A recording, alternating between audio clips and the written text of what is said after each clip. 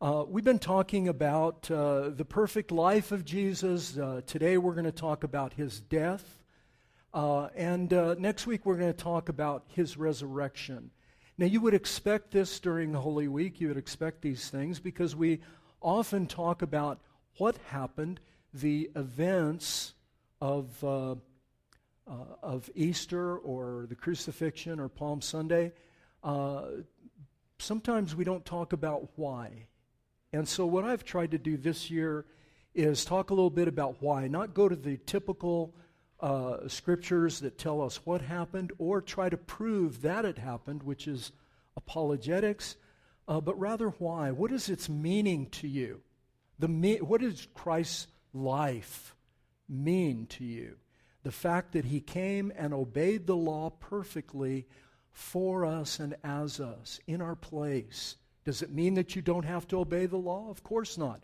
But what it does, it changes your heart so that performance is not what drives you. Fear is not what drives you. Listen carefully. But rather, love and gratitude become the motivating force. This is true Christianity. If you obey God because you're afraid of him, or you obey God because you believe you're going to get something from him, what will happen is your relationship will be stunted. It will not be healthy. Any more than a parent with their children or in your work.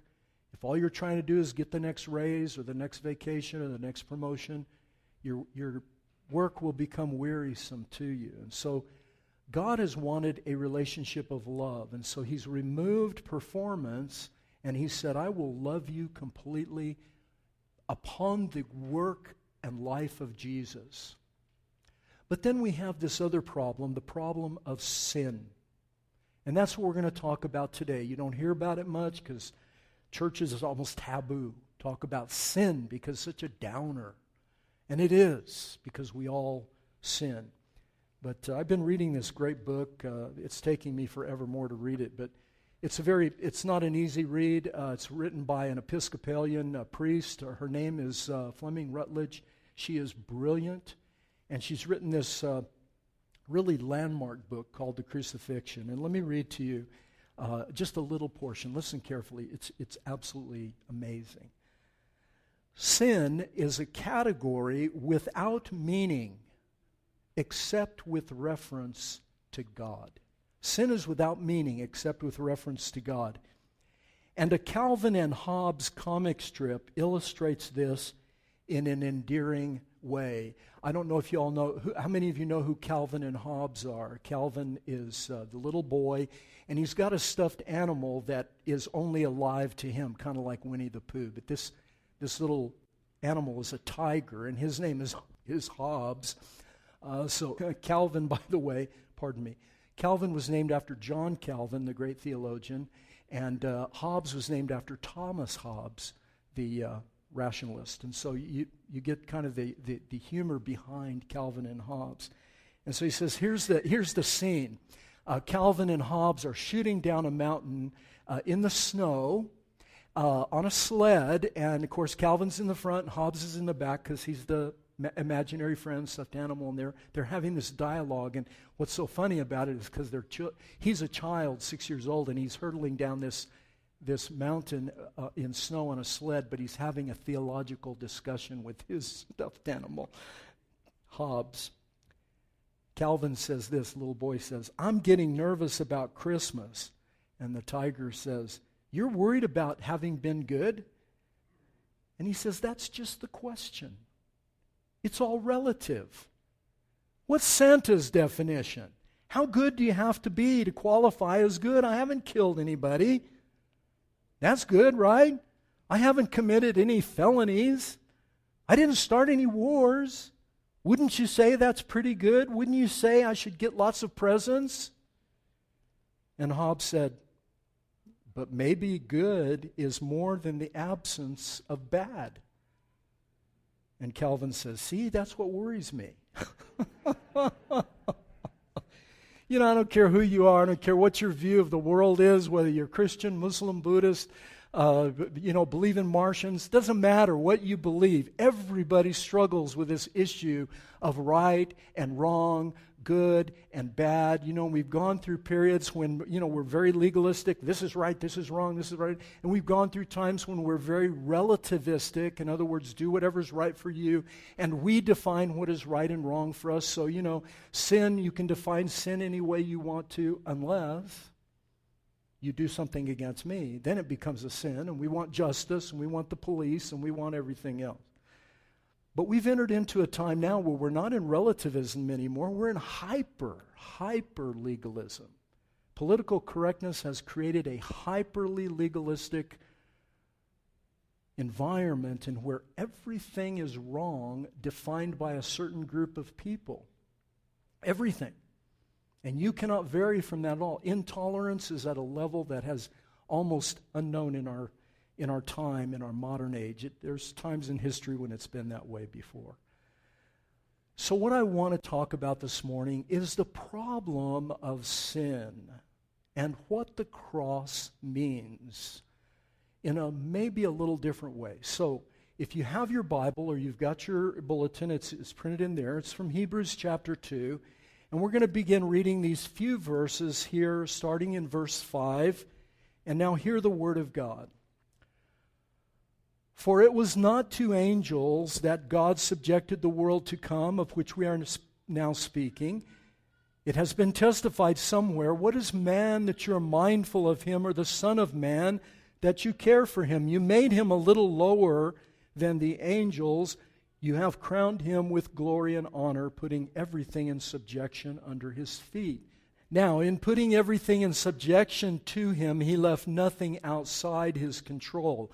At present, we do not see everything in subjection to him, but we see him who for a little while was made lower than the angels, namely Jesus, crowned with glory and honor because of the sufferings of death, so that by grace he might taste death for everyone. For it was fitting that he, for whom and by whom all things exist, in bringing many sons to glory, should make the founder of their salvation perfect through suffering.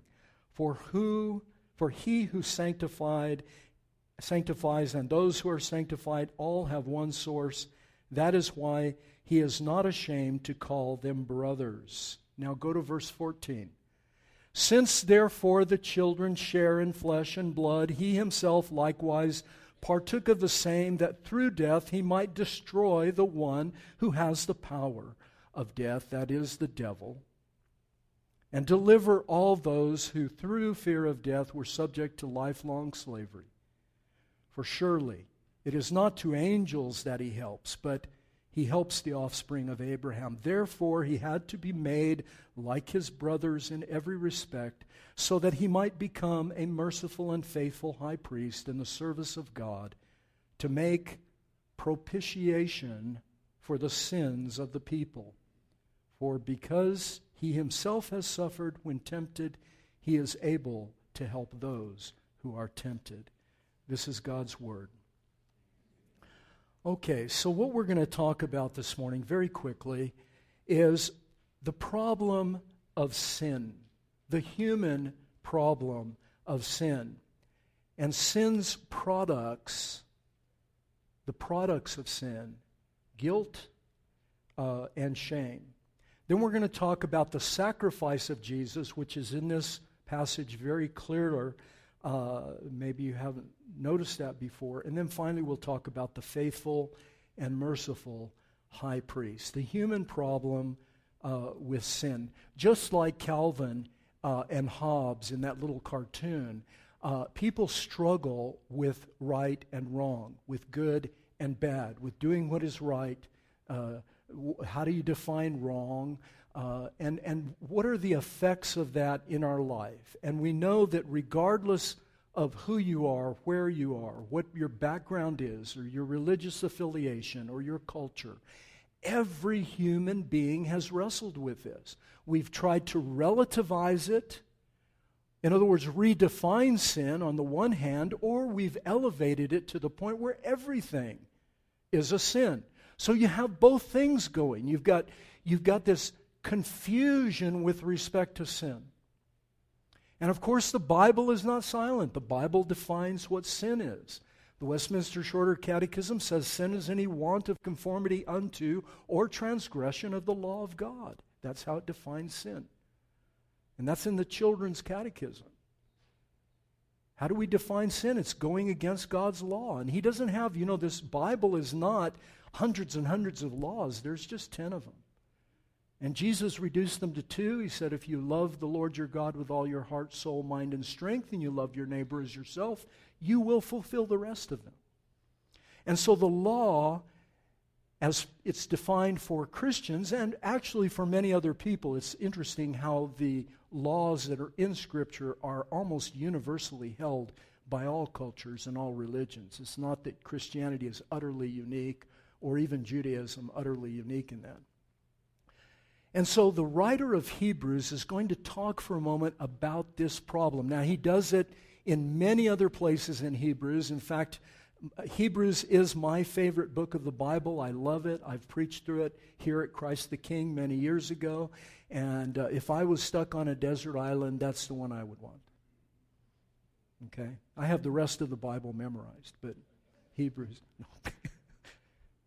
That's funny. All right. Look at verse 5 and 8 and verse 11 and 14. All through this psalm, he punctuates down at the end at 16, 17. It's not to angels that he subjected the world to come. And then he quotes Psalm 8. Then in verse 11 he says, he's not ashamed. Jesus is not ashamed to call us brothers, to become like us, take on flesh, to clothe himself in flesh. Look at verse 14. Since the children have flesh and blood, he partook the same. 16 and 17. It's not to angels, but the offspring of Abraham. Now, he's not talking about the Hebrew people per se. He's talking about anyone, and he explains this later, that anyone that is of the faith of Abraham, we also are the seed of Abraham. We being Gentiles as well as those that are Hebrews. Since the children have flesh and blood, he took the same, not to angels, but the children of Abraham. Therefore, he is made like us, listen, in every respect. So we know that Jesus came to the earth to save human beings, and the way he saves us is by becoming one of us. He is not ashamed, listen carefully, not ashamed to call us brothers. He's using a euphemism for people, humanity. Listen to what Dr. Dan DeWitt said. I found this the other day, and I was reading Psychology Today, but this is a Christian author. They all say the same thing, by the way. Listen. Guilt and shame are conceived in rebellion. In other words, sin gave birth to guilt and shame. Do you remember the narrative in the book of Genesis? When they eat the fruit, what happens? Their eyes are opened. They saw that they were naked and they were ashamed. They knew they were guilty for breaking God's law. They became ashamed. And what was the next thing they did? They tried to cover their nakedness and they hid. Keep those things in mind. They're very important. Guilt and shame are conceived in rebellion. To live outside of Eden is to be intimately acquainted with them. We know them well, far better than we wish. We would love to part with them, but they won't leave us alone. Though guilt and shame are twins, born in the garden, only moments apart, they are not identical. Guilt, listen to this is crucial. Guilt is usually tied to an event. I did something bad. Shame is tied to the person. I am bad. Guilt, I did something bad. Shame, I am bad. Guilt is the wound. Shame is the scar. Guilt is isolated to the individual. Shame, listen, shame is contagious. When you violate God's law, you feel guilt, but that emotion is quickly, nearly simultaneously joined with shame. Guilt says, you did something wrong. Shame says, you need to hide. You did something wrong. Shame says, you need to hide. God told Adam and Eve, the day that you eat thereof, you shall surely die. But what happened? They did not die. In fact, everybody from then on, for quite a few chapters, they lived a long time, hundreds and hundreds and hundreds of years. Methuselah was 969 years. They live a long time. Now, whether that's literal or figurative, I don't know, but the reality of it is he's making a point. He's saying they live a long time. So it took a long time for death to take its toll. God was gracious to them. He waited. Not only did he wait, but he did something about their guilt and their shame. They could not cover their sin, so what happened? He covered it. He took 2 animals and he killed them and he gave them their skins. Now, we don't want to make too much of that. It's important, but we don't want to make more of it than it is right at this point in Scripture. There was a sacrifice, yes, and all that, but we don't want to jump too far ahead. That comes later in the Bible. But what we do know from Genesis 3 is they couldn't cover their sin with their fig leaves and their hiding. God had to do it. And the rest of the Bible, my friends, as we talked about in our theology class this morning, the whole balance of the Bible is about that. It is about God covering the sin or making atonement. Sin gave birth to guilt, shame, and powerlessness. You see, that's the message of the fig leaves and hiding. They were powerless to save themselves. They were, what Augustine said, they were posse non peccare. It's not possible for them no longer to live with sin. Not possible not to sin. Non posse non peccare. Not possible not to sin anymore. Sin became part of them. Now, that's the problem of sin. And I don't care who you are. I don't care if you're a humanist or a Buddhist or Hindu, Muslim. Makes no difference. It doesn't matter. You could be an atheist. And atheists find ways to try to assuage their wrongdoing. Everyone does it. We are all terribly aware of our guilt and our shame. I got arrested. Well, everything went dead silent there. I got arrested in high school. I was very bad in high school. I created a lot of problems for myself and for my parents, and I got arrested. And my birthday's in January, and I'll be happy to give you the dates. You can buy me presents. Anyway, the policeman that arrested us, whole group of us got arrested, and he got confused with the dates because I'm in January and I was 16. He thought I was 17. He takes me and puts me in jail with the other guys, and so we're all in jail. Then he realized that I was in jail illegally, that I should have been taken to the juvenile detention center. And so by this time, my parents had found out, and so, they contact my parents, and my dad says, no. So where's my dad? There he is. See, you remember that? He's been trying to forget it for the last 50 years. My dad says, leave him there. I'll come get him in the morning. Thank you, Dad. So I stayed in jail, and the next morning they come, and my dad's there. And what do you think I felt? I was guilty of a crime. I had actually committed a crime. I won't tell you what it is, along with some other people. So I'm in jail. My dad comes to me. I was guilty, but what do you think I was feeling? Well, not quite yet. I fear, yes, but not for the right reason. I'm sitting there, I'm thinking, man, I'm so guilty. I did this, I'm guilty. My dad comes, we start filling out the forms to release me, and we're sitting there with a policeman, and he's saying, all right, what's his name? And, he gives my name, his first name, Charles, last name. And my dad says, well, after tonight, I don't know if he's going to have a last name. I never forgot that. even though I hadn't quite sobered up yet. And the shame set in. And where did the shame go? It spilled over to who? My dad and my mom and my family and it just kaboom, kaboom, kaboom, kaboom. Shame is contagious. Guilt, it's you, but shame. And if you come from a traditional culture where family is everything, and I come from a Middle Eastern family, and so, it's very deeply ingrained. You don't want to shame your family. And I used to tell my boys when they would do something wrong, I would say, Isaacs don't do this. This is not what our clan does, even though I had a lot of room to talk, right? So you get the idea. Shame is a result of guilt, but they go together. And you pick your poison. You pick your thing. And we know we're guilty, and a lot of times we're okay. We know what, as Christians, we know what to do about our guilt. You confess your sin and all of that, but what about the shame that seems to just nag and nag and nag? Real quickly, here we go.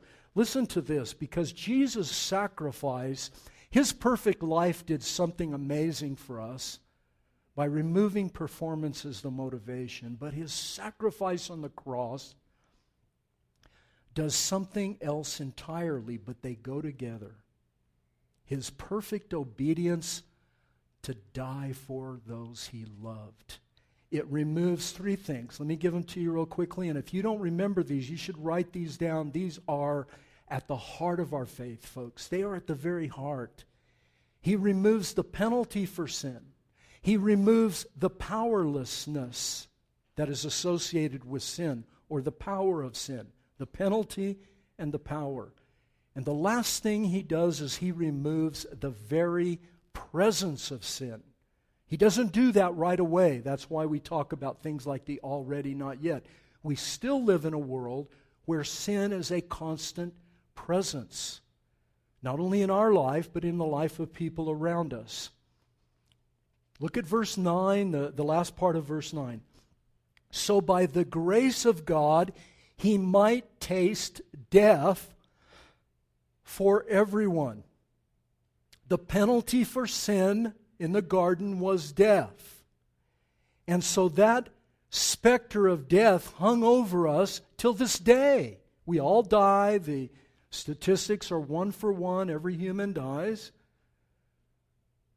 But what he does is he comes and he tastes death for everyone so that he can promise a resurrection. A life that is not subject to death. Okay? Look at verse 17. This is at the end. So that he might become a merciful and faithful high priest, and to make propitiation for our sins. Now, I don't like to use big words, propitiation, but propitiation is one of those words you need to learn. Don't be afraid of it. Both in Greek and in Hebrew, the word propitiation means atonement. It means to satisfy. It means to take away. It means to turn aside the judgment, the penalty, to cover the penalty. And I think most of you know, any of you that are familiar with your Bible, and even outside the Bible, they're in cultures that do not believe in Christianity, still observe these things. The motifs associated with propitiation or atonement are these. The scapegoats. In the book of the Old Testament, Leviticus, they were to take on the Day of Atonement, Yom Kippur. The word for atonement, propitiation in the Old Testament is kafar. And so Yom Kippur is a form of that. Yom being day of kafar, Day of Atonement, Day of Kippur. Yom Kippur. And on that day, they took 2 goats. And the 2 goats, most of you know the story. They bring these 2 goats. They were to be without blemish. On one goat, they put him to the side because they're going to kill this goat and put his blood on the altar. And that goat is for the sins of the people, right? To cover their sins. Then there's a second goat. You all know what happened to the second goat? the high priest laid his hands on the head of the second goat, and he spends time there confessing all the sins. I don't know how long it took him, but he confessed the sins of the people on the head of the goat, and then they had a designated person who would take the goat and lead it out into the wilderness and let it go. And that was symbolic. The first goat was to cover sin. The second goat was to take it away, get it away from the people. So propitiation, pro is for, but you also see in some translation of the Bible, they translated expiation. These are words that you shouldn't be afraid of. Expiation, what does exit mean? Take it out. So it was to cover and take it away. And so that's what happened with the goats. There was also the blood of the lamb on Passover. You all know the story. They put the blood so that the angel of death would pass over the home. And in fact, all of the blood sacrifices were for this purpose. To propitiate, to cover or expiate, to take away sin, to get it off of us. You know, if you're a husband or if you're a guy and you have a girlfriend and you do something wrong, you forget an important date, or you didn't pick up the dog poop in the backyard, or whatever it is. What does the wife do? She gets mad. She's not happy. Don't tell me that you forgive, ladies, because I know you don't. I have personal experience. We're supposed to do things, right? Or we make a mistake. Or it could be something really bad, but whatever. And so a guy will go out and he will get a bouquet of flowers or a box of chocolate or, a triple macchiato, something or other from Starbucks. And he brings it home to do what? To propitiate. Here, please accept this sacrifice. Please accept me. Again, I've made a big mistake. Here, eat this chocolate. I mean, we do all kinds of that. We do that in work. We do that in our relationships. We do it in every kind of thing. We try to make up for the wrong we've done. Adam and Eve did it with the leaves and they tried to make up. They tried to hide. Every human being does this. I don't care what culture you're from. Doesn't matter what race or ethnicity. It doesn't matter what your religious background. We all try to do that. We know it. Down in our bones. It's innate. We know exactly what it is. Even our shorter catechism. I love the catechism. You should be teaching your kids the catechism because it's wonderful.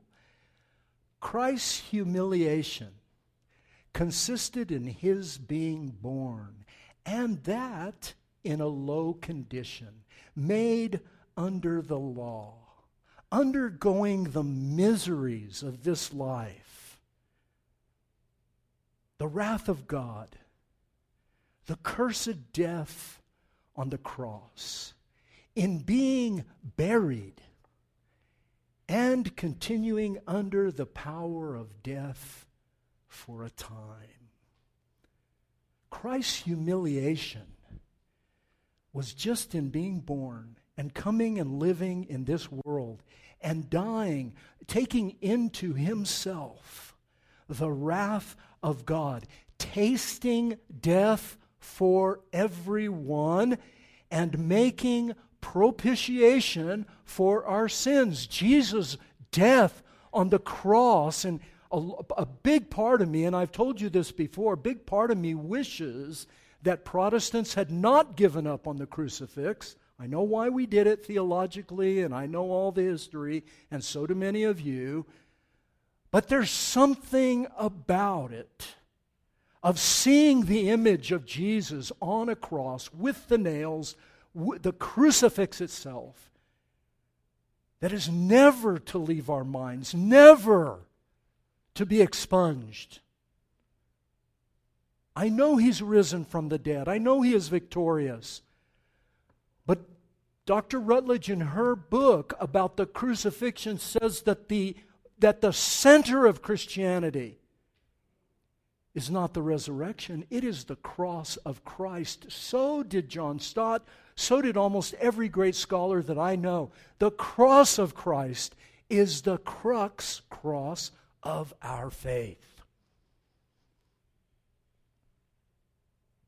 And we have to understand what happened there. The penalty for our sins was removed once and for all. Do you know that God, when He looks at you now, you could shake your fist in His face and say, watch this, and do something awful.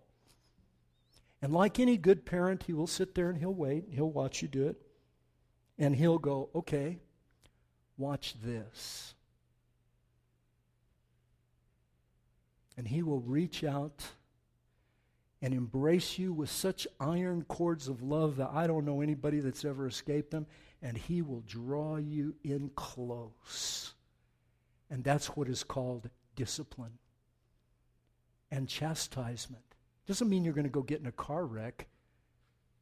What it means is He's going to draw you in and love you more. And if it takes a little pat on the behind to get you straightened out, He'll do it.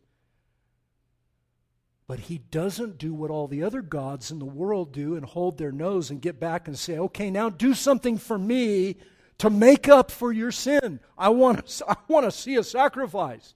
I want to see something. He's not waiting for that. What could we possibly do?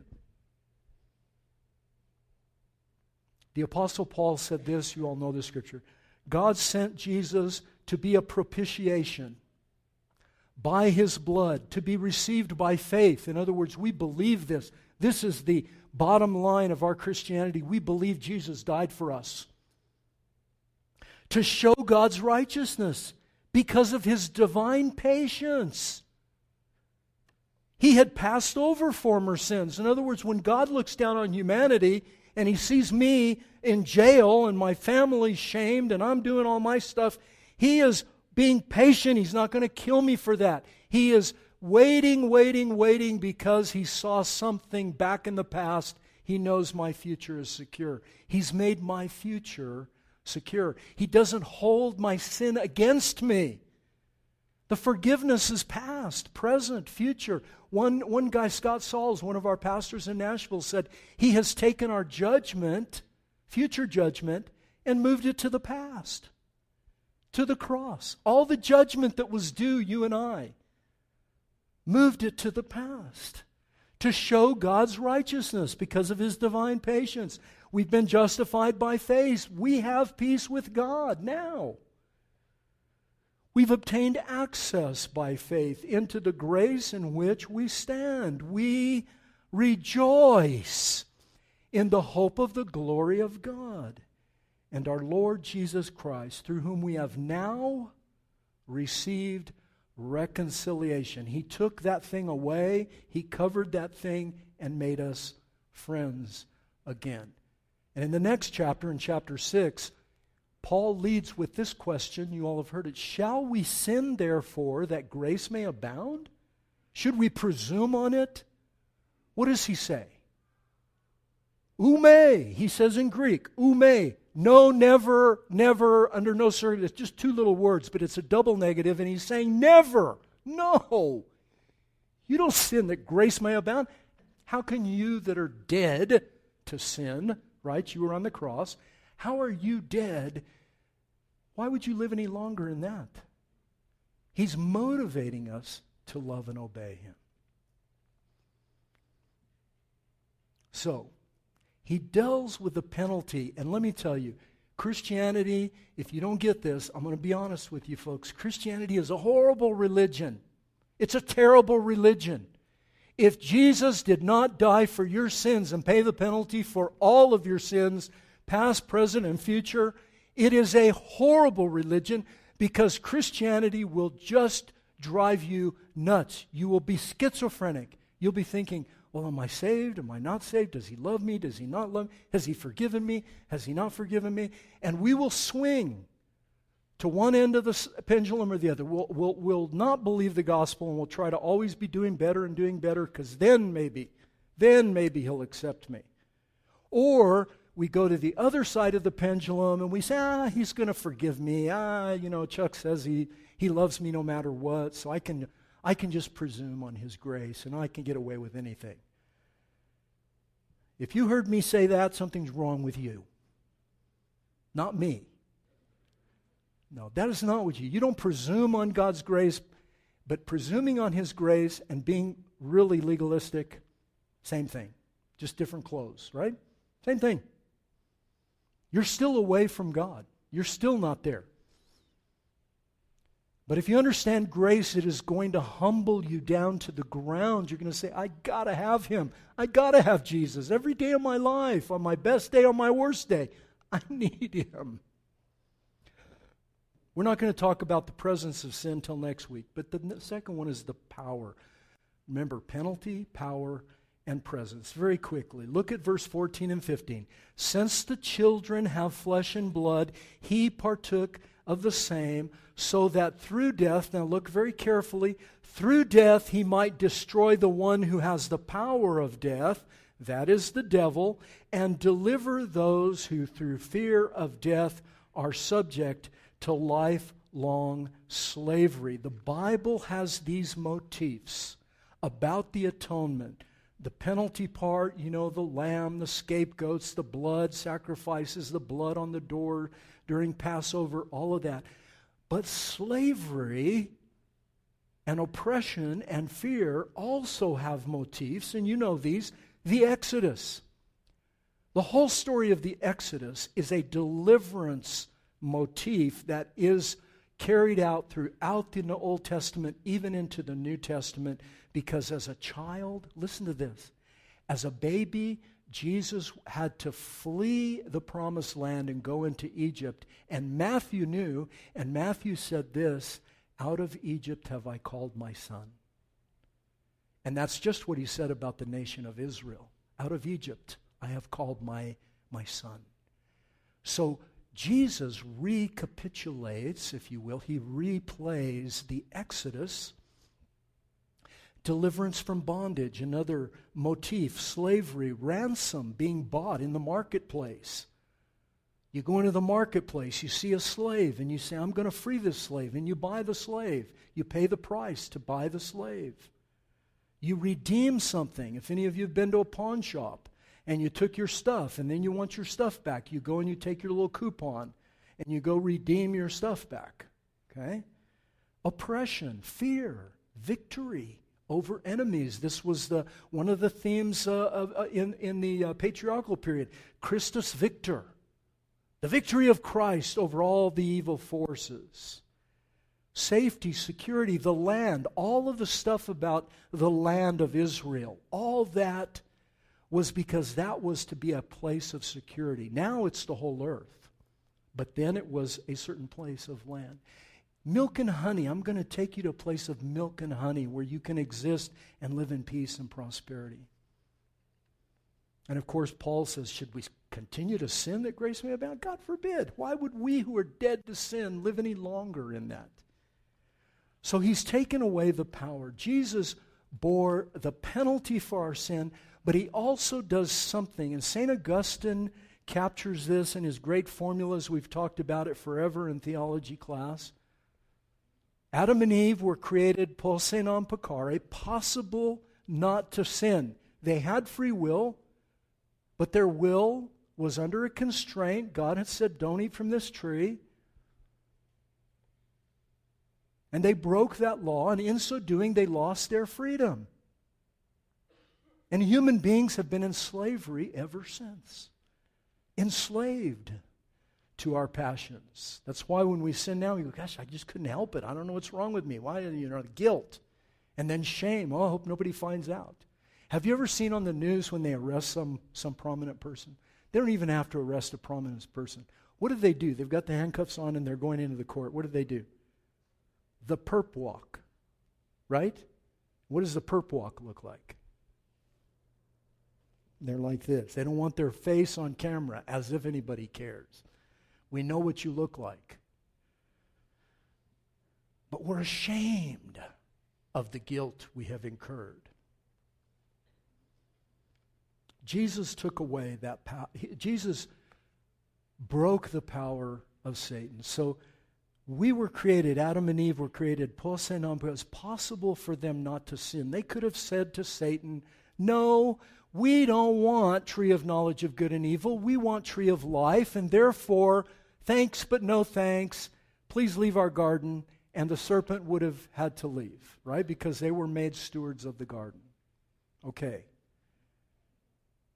When they sinned, St. Augustine, genius, formula, non posse non peccare, not possible not to sin. He doesn't say that everything you do is sinful. He's just saying that now we are powerless. We have inability to resist sin. Sin is really part and parcel of everything we do.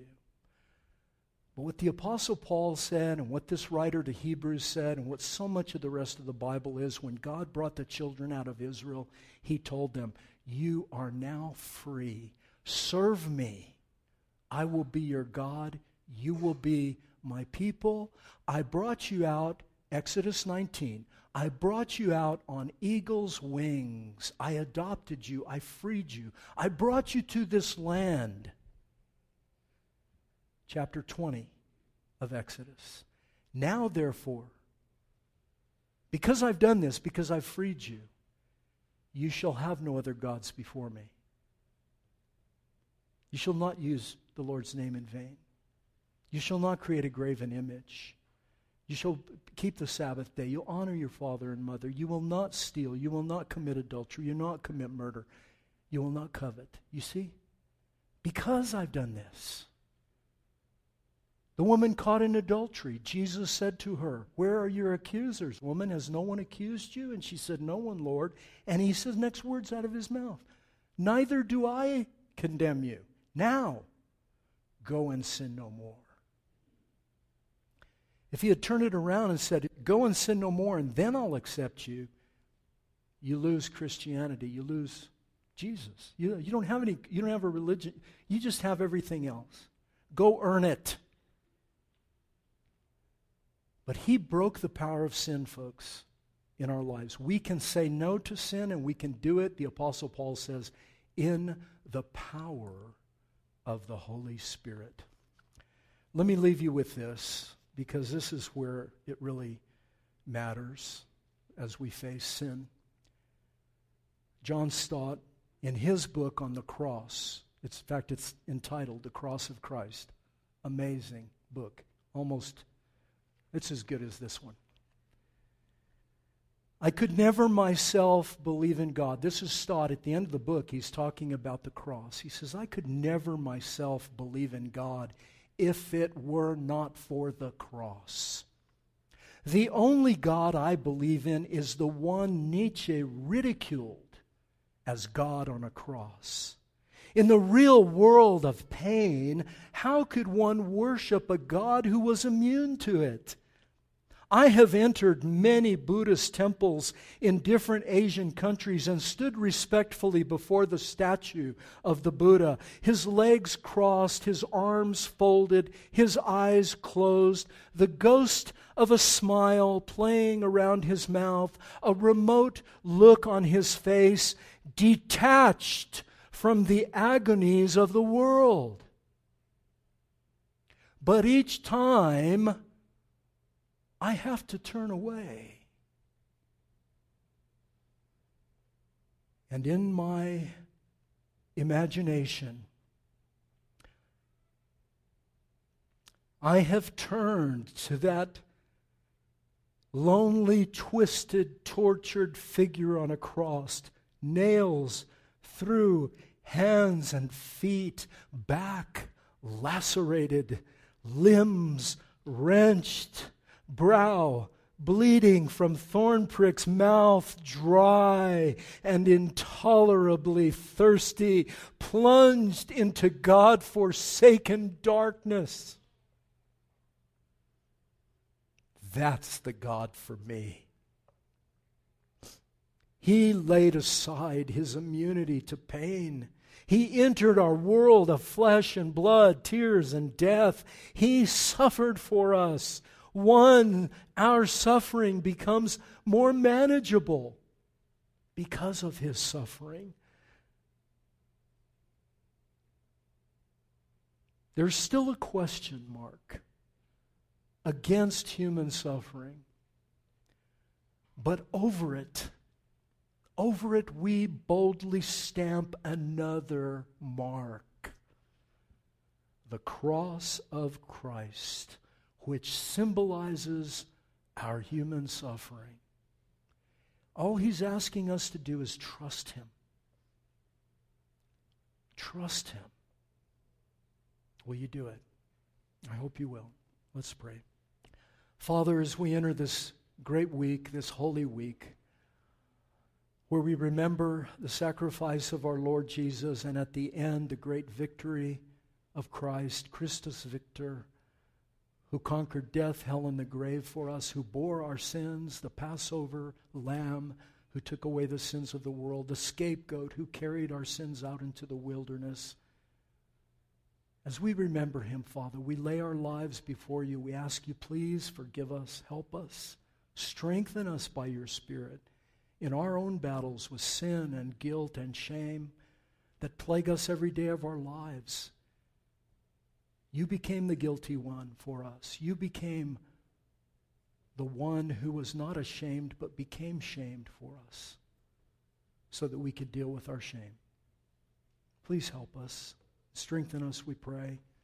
And as we come to your holy table and partake of your body and blood for us, we ask that in that body and blood you would strengthen us to do what is right in your sight, to be lights to the world, a world that is in darkness. Amen.